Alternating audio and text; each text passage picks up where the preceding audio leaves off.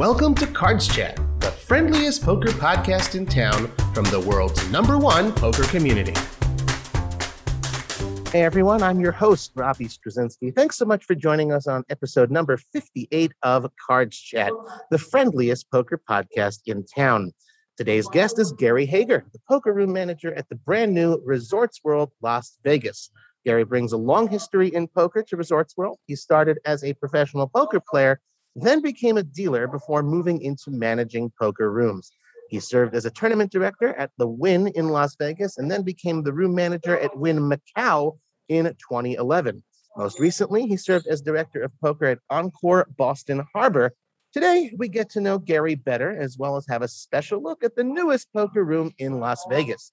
Gary, welcome to the Cards Chat podcast. Thanks for having me, Robbie. My pleasure. Thank you very much for making time to see me and speak with me today. I understand you're originally from Chicago. Is that correct? Correct. I grew up in the northwest suburbs. If you've been to Chicago, you've probably heard of Schaumburg. Schaumburg. Okay. Just a couple miles from there in a small town called Itasca. Okay. And you moved to Las Vegas to pursue a career as a professional poker player or for other reasons? Similar to that, yeah. It was given the opportunity to be a quote-unquote dealer at the Venetian when they opened the room there. That they needed some people to play and help keep the games going. And I thought that sounded like an amazing opportunity. So I got in the car and drove out to Las Vegas, and here we are. Interesting. So sort of like a half prop player, half dealer kind of deal, or? Very similar. I was playing for a while, kind of following the WPT cash games around way back when, and heard of the opportunity where you could get paid $8 an hour, go play on your own money, and then play for 8 hours and go home. I thought it sounded amazing. It does, it's a pretty sweet deal. You get health benefits, a little 401k, So I took a shot and kind of liked the business, and I already knew how to deal at that point, and just kind of went step by step from there. So I did a little bit of each job, kind of learned how the operation worked. And, fortunate that they started asking me to run the tournaments over there, and just kind of caught on, and I liked it, and went from there. Interesting. Well, I mean, having started sort of as a player, has that affected a little bit the way you run rooms and your decision making as a manager, like just understanding the player's side a bit more? I think it is helpful on most decisions and rules and policies that are made for the room. It also helps you when there's a disagreement with players about the policies. You can put yourself in their shoes, and if they're willing to have the conversation, you can give them the long-term reason on why it's actually better for the player in many instances. To have the particular policy that at that time may not seem beneficial to the player. It may feel like you're kind of not wanting to be player friendly, when in reality it's more friendly for all the players. Right. And do you find that players kind of understand it when you give them that sort of reasoning? I would say most of the time, if we can actually have a standard conversation where there's no stress, or it's not an elevated level of hostility, if it's just a real conversation, I think in the end, most of the time, we take a resolution and say, oh, okay, I can see the long-term effects of that. I didn't see it right away, but here we are, and that is better for the community as a whole. Cool, very good. Well, I mean, obviously you're busy. You've got your hands full managing the newest room in Las Vegas. Do you find time still to ever play recreationally? Maybe you've got a home game, something like that? At the moment, it's far and few between. Prior to Encore Boston Harbor opening, there was some time to play, but opening a new property does not really leave much time for that. And if you're finding time to play during the opening of a new property, I would say you're missing something. There you go. Okay. Well, I imagine even if you did find it, wouldn't be tournaments. You're more of a cash game player. I like to play both. From time to time, whatever presents itself. I'll go play a tournament here and there, play some cash here and there if time permits, and just kind of whatever's available. Cool. Well, I know there's a pretty vibrant mixed game scene here in Las Vegas, and here at Resorts World, you have managed to sort of entice a lot of the mixed game players to play at both low stakes and high stakes. Are you a mixed game aficionado yourself, or are you more of a pure Hold'em only kind of guy? I would say Hold'em and a little bit of Omaha. I would not have any money left if I played exclusively mixed games. From that standpoint, though, you see the future and the style of poker that the mixed games are bringing to Las Vegas. Each game, in general, but it's not in the very low stakes, there's kind of a host. There's a community. They just generally have a group chat or a WhatsApp group that they kind of organize the games on themselves. And we've been very fortunate in speaking to some of those key players in town, all the way with 4-8, 6-12, 8-16 that run regularly on the regular stakes. And there's not really much middle ground mixed game in Las Vegas. From there, it jumps to the 8160, which we were getting 5 days a week. Ali Najad is kind enough to host that game for us and kind of brings that in here. And then as of late, Mike Thorpe, known as Crazy Mike. Oh yeah, we've been running his 300, 600 game here 2 days a week. And what we found is that when we hired during the time when everybody was kind of out of work, we were able to secure people with good attitudes that were good dealers, and didn't have to just take everybody that applied. And what that gave us was the ability to have all the dealers know all the games. And very important. It's so nice to see the players come in, and there's no problems in the mixed games. We don't have to run friction. It's run smooth. Dealers around. Hey, this dealer can't deal here. This dealer can't deal here. All the dealers go through all the games, and we've heard just amazing things about the dealers in general, that all the dealers are extremely good, well versed, and mixed games keep coming back. And that's a big deal for players that run mixed games. They want to be able to have 15 games in their mix where they don't have to worry about explaining every game to every dealer every 30 minutes when they sit down. It's just a nice flow for them. So I think that's where we have a little bit of advantage in the mixed games. Well, it may seem like a trite detail, but that's really not something to be taken for granted, especially in a market where there's a labor shortage like this. That's a pretty cool feather in your caps to have. Kudos to you guys. Obviously, besides this room, you've worked in many rooms, and I would imagine this is currently your favorite. You wouldn't say otherwise, but you've had a long career in gaming, in the poker industry. Is there any particular place that still has a special place in your heart from where you used to work? I would have to say Macau will always have that. It's a unique place, not just in poker, but on earth. And I don't think that the system, the policies, the procedures, the players, the size of the games, just any aspect of the poker room there can be replicated anywhere else on earth besides there. Just the sheer volume of dollars that can be wagered there. We're not talking Hong Kong dollars either. The real dollars. Either way, the real deal. Oh yeah. But they did play in Hong Kong dollars. But there's just so many things.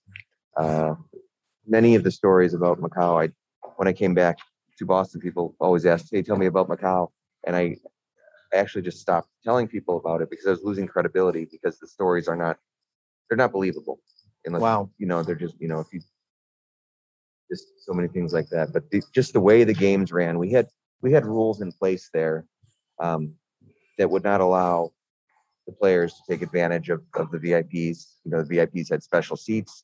You were not allowed to change. Here you'll oftentimes see a novice player walk up to the table, and 3 players will shift to the left to get the novice player on their right. Right. We had policies in place where we would require players to be locked in their seats. After a player left, we would draw. If anybody wanted to take that next seat, we would draw for it on the next hand. That player would move to the seat. And after that, regardless of who came to the table, no one was allowed to move. No one was allowed to shift. No one was allowed to make that player feel uncomfortable. Another one we had was where on the very big games, usually in most card rooms, when a VIP leaves the table, the other players at the table beat them out of the poker room. Wow. They'll play for 20 hours. Yep. That player will lose their money, and the table's gone before he can even get up. Yep. We had rules in place where if you left when that player left, that was your last session playing. Wow. That player would get to leave.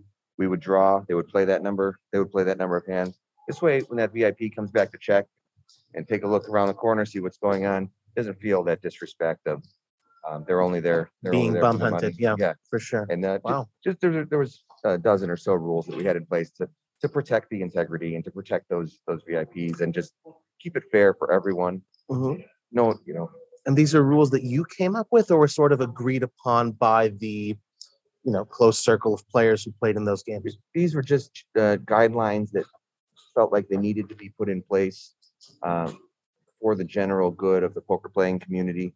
So players didn't have to, it was getting to a point where if you weren't taking advantage of every little tiny piece, then you were at a disadvantage because everybody else was doing it. So Got it. these were just rules that put in place to keep everybody acting like a gentleman, acting like an adult, a professional person in these types of environments where you're playing for substantial amounts of money. Yep. And bickering over who's moving to what seat at what time. Mhm. We just took all of the that portion, the angle shooting out of not just the game, but running the list. I'll give you another example.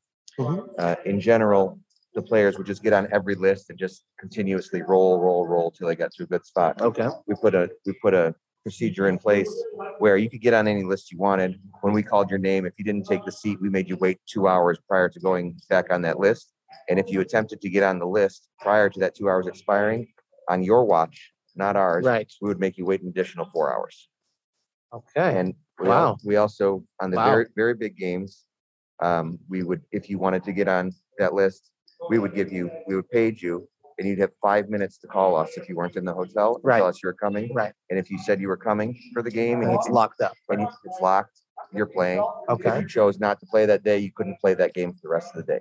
Okay. And that was just, wow. These are just the little things that would make the game, and the players didn't like it at first. They were like, oh, it's too strict, it's ridiculous. But then they realized that it was just fair and just for everyone. And they didn't have to just constantly, for lack of a better term, bum hunt the list 24 hours a day. For sure. Players liked it. And when you're playing limits that high, I imagine it's kind of critical to have so many, particular niche and minutiae kind of rules in place. And I certainly understand that. I mean, there's so much mystique surrounding the Macau games. You don't have much media going there. So I'm not going to ask any particular questions. But when we have really big games, can you give some sort of an inkling as to what does that mean in dollar terms? What is a really big game as far as limits? Sure. The biggest one and the one that always comes to mind, and again, believe it if you want to, don't believe it if you don't want to. Had a woman come up, and oftentimes in the Cantonese and Mandarin language, they don't say the word like 3,000. They say 3,000. Okay. Which is the translation for us, or something along those lines. Is my understanding. There are oftentimes errors in numbers. Okay. And someone would say 20,000 when they mean 200,000, something along those lines. Okay, so we just, midday. I don't remember if it was a weekday, but it doesn't really matter there. The room was just always full. Had a woman walk up and say, "I want to play big poker." And that was a normal request. Okay. And I said, "Okay." And our minimum game there at the time had a $2,000 minimum buy-in. How much? $2,000. It's in Hong Kong dollars. Oh, okay. It's a small one. Most of the days, it was a $5,000 Hong Kong buy-in. It was about $625 US. Okay. And it was equal to about $612 US. Okay. Me being naive, I assumed she meant $2,000. Right. She said 20,000 or 20 million. Well, I can't remember what it was. Okay. And I just didn't think much of it. And she goes, no, I want to play for 20 million. Big poker, right? And I just said, oh, okay, no problem. She's like, I'm going to go get the money. I'll be right back. Okay. I didn't think anything of it. She went to the restroom or went to the ATM. About 15 minutes later, there's two women that couldn't have weighed more than 100 pounds, 5 feet tall, dragging duffel bags through the casino on the marble floor. Tried to be a gentleman and go help them. I had no idea there was money in these yet, but it was her money that was coming to play poker. Wow. Wow. Now, at that time, we were nowhere near the cage, so this money was going to have to be counted at the cage. And I was like, oh my gosh, what is going on? She was actually bringing money in for her boss or one of her bosses. Okay. To come in. Anyway, I being trying to be a gentleman again. I'm like, oh no problem. I'll carry this over to the cage for you. Okay.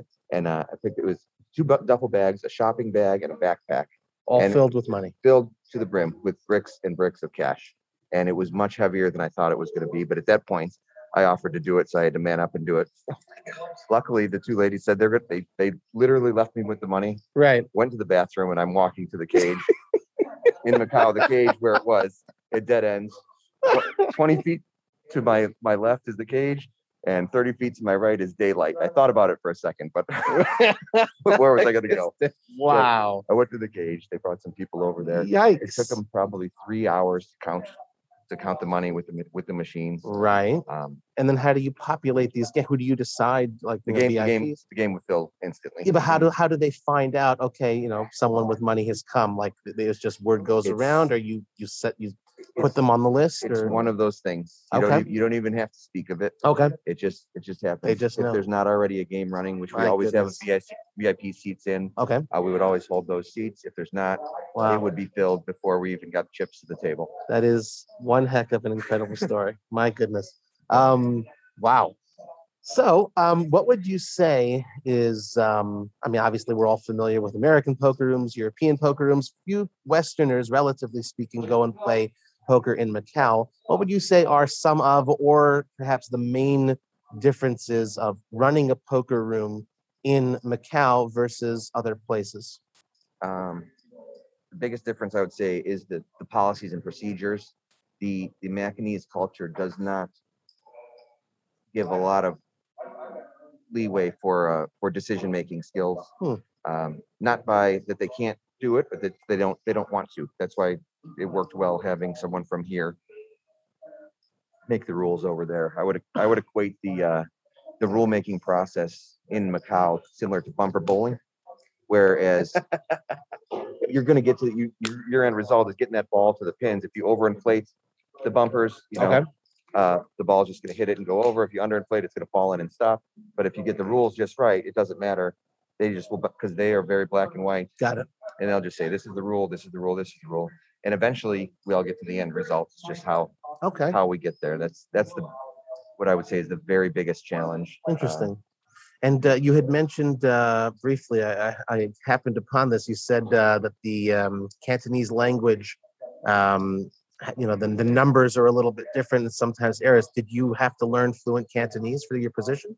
Far from fluent. Okay. I was able to count to 10, tell a taxi to turn left, go straight, or turn right. Okay. And mostly order what I think I wanted at some restaurants. I mostly stuck to the places that had the good picture menus. Okay, that's fair. That's totally fair. I mean, again, moving out to Macau beyond being, a very interesting and unique type of career move that not a lot of people get to do, it's also a personal lifestyle choice, and you'd be there for a while. So what is it that attracted you to Macau from a non-professional perspective? I didn't have any plan to really go there. I would say it occurred extremely quickly. Let's call it a Wednesday when the former executive at Wynn said, "Hey, Gary, do you want to go work in Macau?" And I just brushed it off. I said, "Nah, no chance, no way." And I went home and I thought about it. And by I would say Friday morning, if that occurred on a Wednesday, less than 48 hours, I just thought what an opportunity. And just said, I'm in, let's go. How about that? I didn't ask any specifics, didn't ask what it paid. Or how long you'd be there? Nothing. Just said, I'll never get that opportunity again. And just, said, let's go. Okay. Well, before we move on to talking more about Resorts World here, just one more Macau question for you. And so how long were you there again? Just under 4 years. 4 years. Okay. So what would you say is one of the most challenging and then one of the most enjoyable parts of living in that part of the world? I would say they're both the same. Okay. And that is the culture. If you go in thinking that, hey, we do it this way here, you're going to fail, because everything is different there. When people ask tell me some things about Macau, I always say, the only thing we have in common with Macau is gravity. Everything else is different. So if you go in just understanding that we're not going to change it, just enjoy it for what it is. Yeah. Just like the things you don't like the things you do like, and just try to understand that it's different from here. But I would say that's the answer to both of those questions. Really cool. It's the most challenging thing, and it's also the most rewarding thing, just to get to see that from the inside. Sure. It probably makes you much more well-rounded as a human being, and appreciative of different cultures in that way as well. That's very cool. Yeah, just understanding, the Different peoples. just the different culture and different holidays. And give you one quick one. When you ask, this is crazy. What are these people are over here burning fake money to their dead relatives and leaving fruit on the side of the road? That's really silly. And I'll never forget a guy's American name was Steven. He goes, "Oh, really? Our holidays are silly? Yeah, we don't have any giant bunnies running around laying eggs filled with candy. You're right. Ours are crazy." I suppose so, indeed. All right. Well, so anytime a new hotel debuts in Las Vegas, it's a pretty big deal. Either debuts or gets imploded. So they're both big deals here in Las Vegas. Resorts World burst onto the scene back in June, and it made a pretty big statement in the poker world with this 30-table room, one of the largest in the city. What do you think that says about the company's commitment to poker right from the get-go? Well, they did make it. Scott Sabella has been in Las Vegas for a long time, and he made the commitment when we spoke prior to opening here that he wants this to be a good poker room. He's the manager of the property. He's the president of the Resorts World here. Sorry about that. Mm-hmm. And we'll go back to it. It doesn't have to be the biggest or the busiest. We just want it to be one of the best. Okay. We want it to be comfortable. We want players to like it. He made a commitment to giving us a good budget to buy proper equipment, to pay competitively across the board, to hire quality staff, and gave us a pretty good decor. The poker room where it's located right now, this was not the original location for it. It was actually very close to the elevators in the parking garage, kind of where you see Starbucks and there's a gift shop over there. That was the original location. But it did move over here a few months before opening, and they did a good job, turning it around. It's a little unorthodox for a poker room shape. Yeah. But they have made a commitment to poker long term. They've given us the poker rate at the hotel for $99 during the week. They have a couple salons carved out for us over next to the high limit.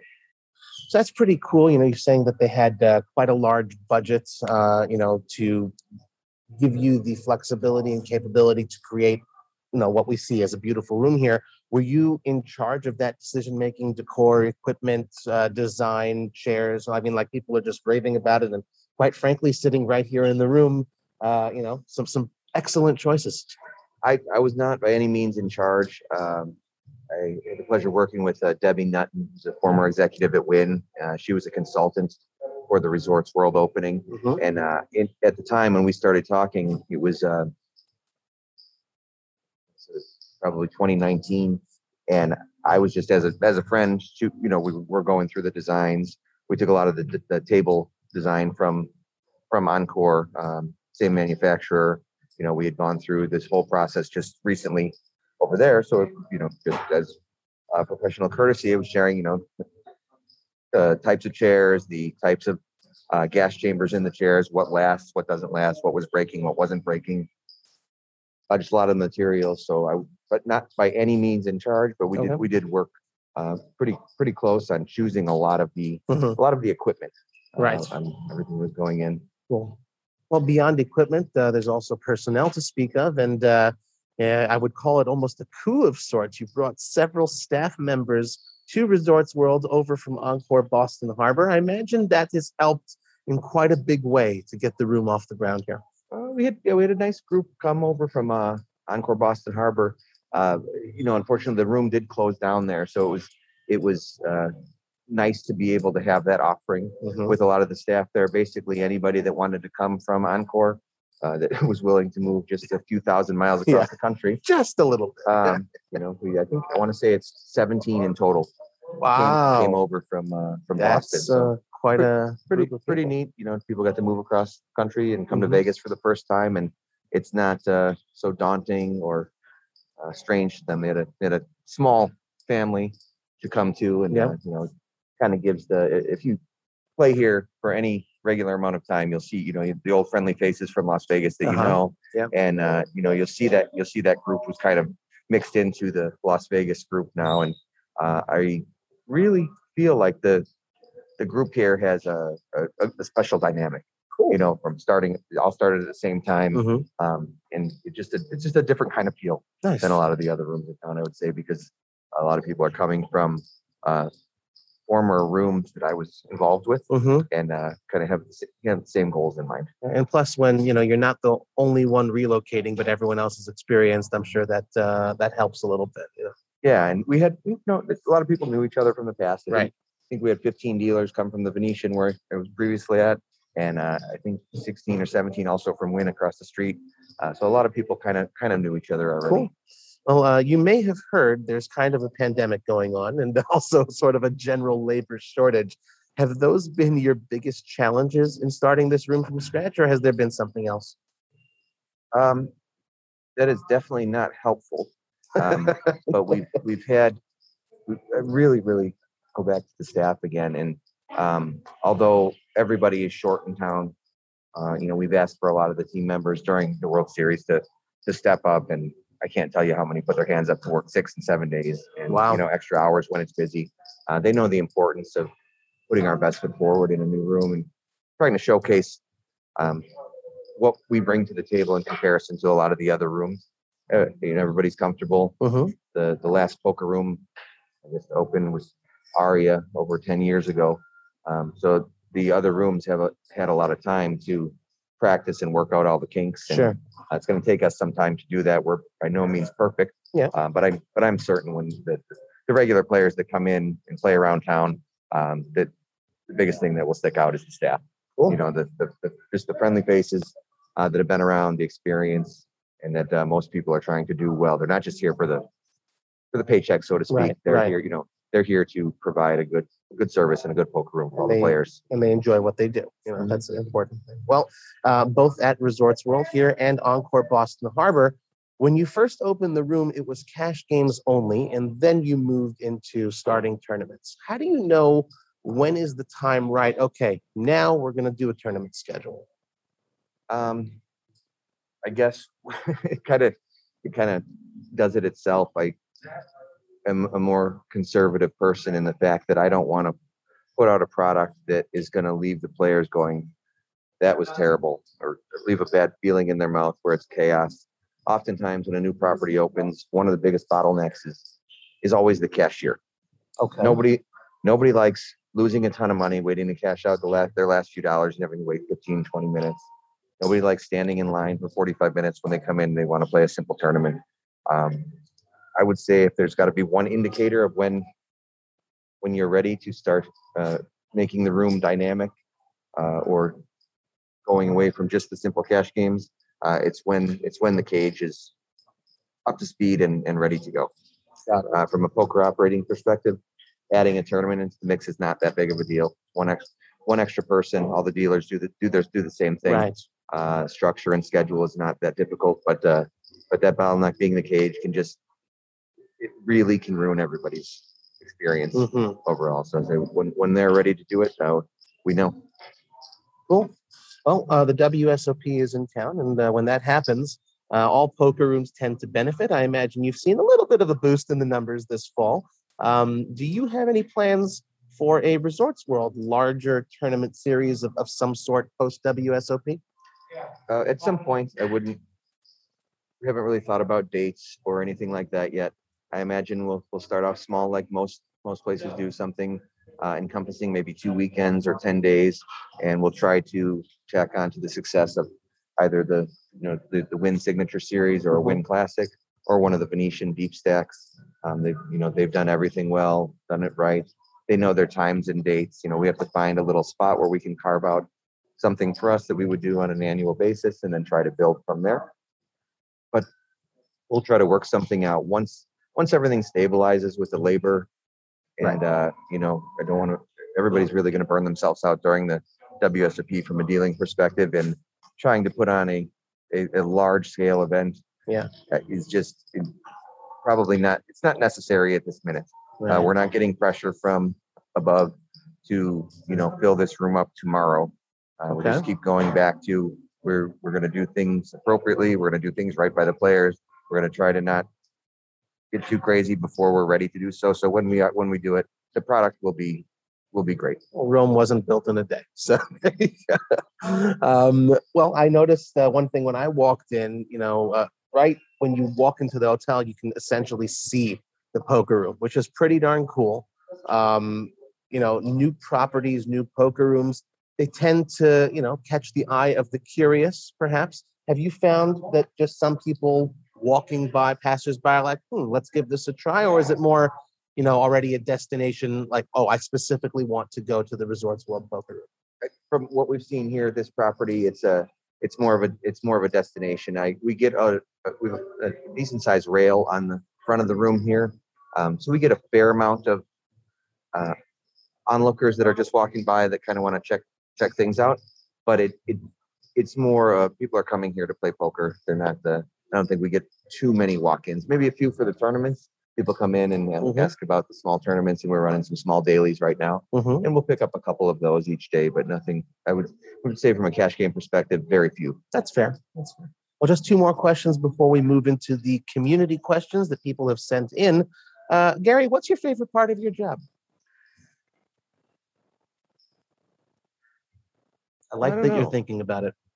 It's tough, and I would say though, realistically, the favorite part of the job is seeing the people that you respect that work here and knowing that they enjoy working. Building a place where nobody loves their job. Nobody can walk in and be like, "Oh my gosh, I love this place," but I'm pretty confident that the staff walks in and says, "I don't hate this place." I would say having that is one of the things that keeps it going. That's a fantastic answer, and a privilege to be able to answer something like that. That's pretty awesome. And my final question, after all those years away in Macau, are you enjoying being back in Las Vegas? Parts of it. Okay. It was I was out of Vegas for 7 years, and it's obviously changed a lot in the past 7 years. And if I was here, that slow transition probably wouldn't have noticed. But I'll be honest with you, it might have been harder to come back to the U.S. than it was to go to China with all the differences. Just the changes in policy from an HR standpoint and a hiring standpoint, and what's fair about scheduling, and so many things changed during that time. My goodness. But yeah, overall happy to be back in Las Vegas. It's a nice place to live. It's a pretty decent city. Absolutely.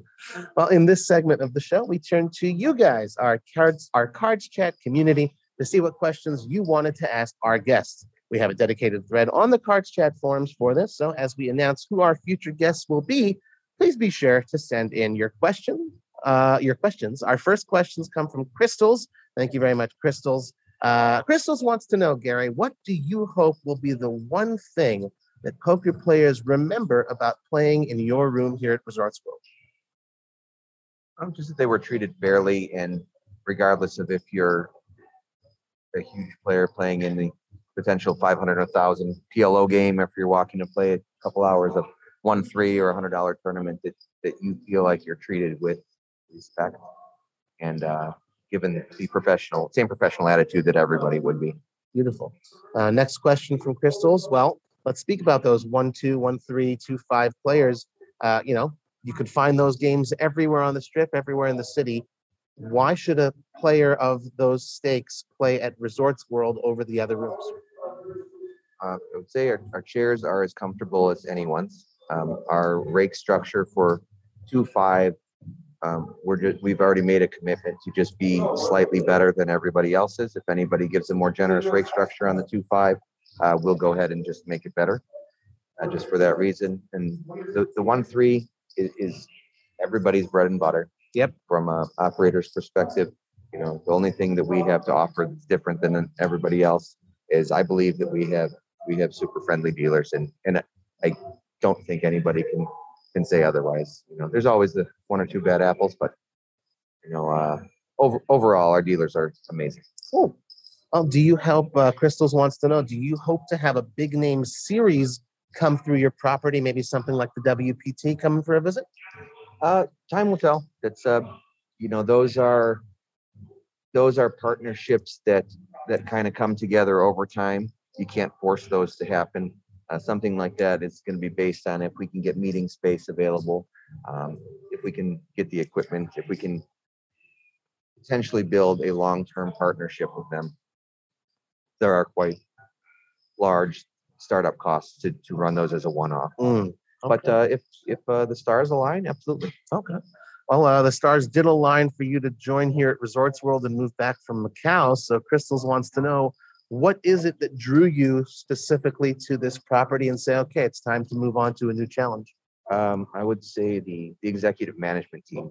The fact that they respected me enough to ask personal questions and business related questions that would be either positive or detrimental to the long-term success of their business without any commitment of working here. As I said, I kind of spoke with them in confidence before the property opened and tried to give them the best I could to set them up for success without any intention of ever working here.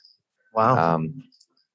And I would say that was the biggest thing for me when everything happened back in last March and everything shut down. Yeah.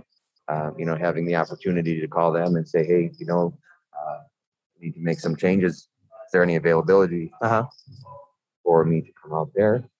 They were good with it. Great answer. Last question from Crystals is a kind of a big one. If there's one thing you could change about the poker industry, what would it be?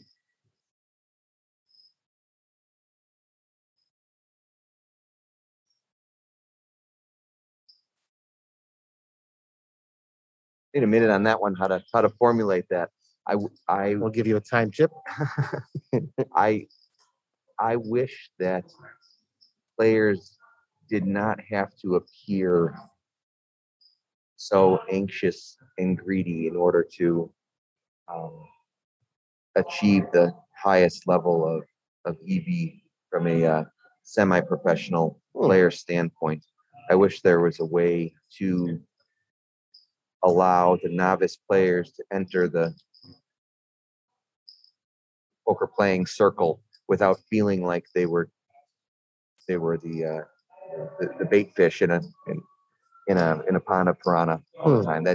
That's hard to watch from an operator's perspective. When you see somebody coming in with a great attitude, they're a little timid, and they as we spoke about before, you go to seat them, and three players just jump to their left. That day they don't know what that is, but if they continue playing poker, they go, oh, yeah, I see. Yeah. Just little things like that, and unfortunately, that's the law of the jungle. It's just the way it is, and that's okay. But it asked for one thing. That's what it was. That's fair. It's not bad. It's not wrong. It's just the way it is. And sometimes you see it and you go, oh, I wish it didn't have to happen that way. Totally fair. Acid Burn FX always asks some very interesting and creative questions. Thank you for these. What do poker room managers spend the most time thinking about, professionally speaking? Trying to keep the players happy and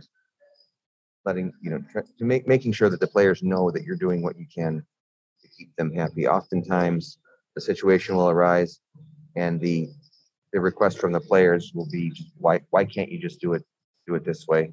And taking that extra time to talk to those players, and if they're willing to hear you, explain the entire situation from front to back and why it's not just a simple fix. I would say is the most important for an operator, because that really sets the groundwork with that player. And next time there's a situation, if you've got an army of those players that are saying, hey, look, that person will take the time to explain everything. Don't get frustrated about the situation. If you really want to know the answer to it, go ahead and have a conversation, and you'll get, you might not like the answer, but you'll at least get the full thought through answer on why some things are the way they are. Interesting. Well, perhaps a dovetail or a related question to that, also from Acid Burn FX. Poker does attract all types. So what types of players present the biggest challenge to you as a room manager?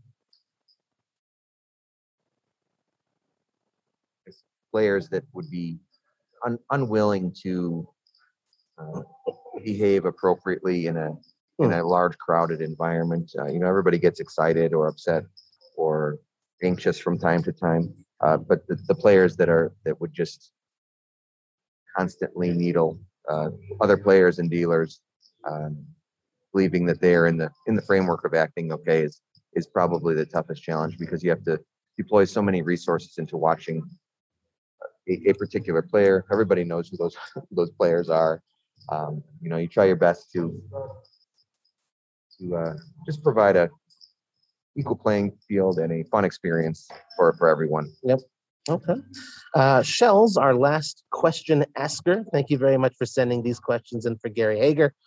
Gary, Shells has seen several videos showcasing Resorts World Las Vegas and is just itching to visit someday. Is there any single part of Resorts World that you personally find most impressive, and what is it, if so? Yes, I would say it's called the Starlight Lounge. It's on the 66th floor.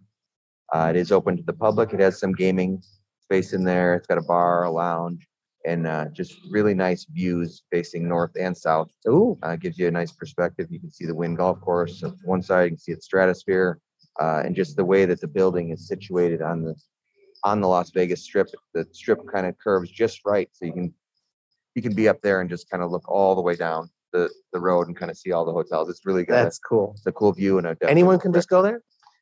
It's not open 24 hours a day because it's such a small area, but I think it's open from 6 to most of 6 p.m. to 2 a.m. And yes, it is open to the public. I think I may just pay a visit a little later today. We'll see. Okay. If you have any free time, what do you like to do? Shells wants to know. I like to think about in the future when I may have some free time and what I will do with that free time. That's our soundbite. Very nice. Okay. Our final question for you, Gary, from Shells. What is left on your bucket list as far as your career is concerned? From a poker standpoint, I think I'm okay in the poker arena. Having gone, I'd like to think, to the second busiest poker room on the planet being in Boston, by far the highest profit poker room by margin being in Macau. There's obviously always more things to do within poker, but I don't need to do anything spectacular. I'm okay. Just working with a good team and a good property, and just providing a good product for the players. So as far as I don't really have a bucket list item career-wise. Feel fortunate that I was in the right place at the right time a couple times, and I've had the opportunities that I've had. Here we are. Well, happy is the man with an attitude of gratitude. Thank you very much to everyone who sent in questions for Gary Hager. Again, just a friendly reminder to all of you out there in the Cards Chat community. We'd love to see you submit your questions for our future podcast guests in the dedicated thread on the forums. Please be sure to give us a good review on iTunes and spread the word via your social media channels if you'd like the show. Gary, before we let you go, anything else you'd like to tell our listeners? I'd say come give us a chance here at Resorts World.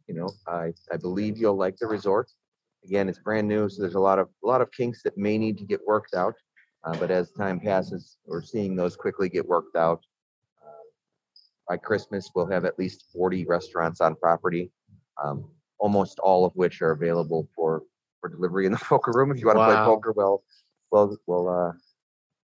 trying some of our food options. But definitely come check out the property and say hello. And if it's your first time here, I'd be happy to give you a quick run around the property and show you some of the key features and some of the unique things that we have.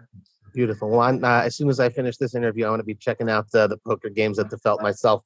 Gary, thank you again so much. Thank you all for tuning in once again to another episode of Cards Chat. I'm Robbie Struzinski. You can follow me on Twitter at CardPlayerLife. I wish you all a wonderful day. Cards Chat, the friendliest poker podcast in town from the world's #1 poker community.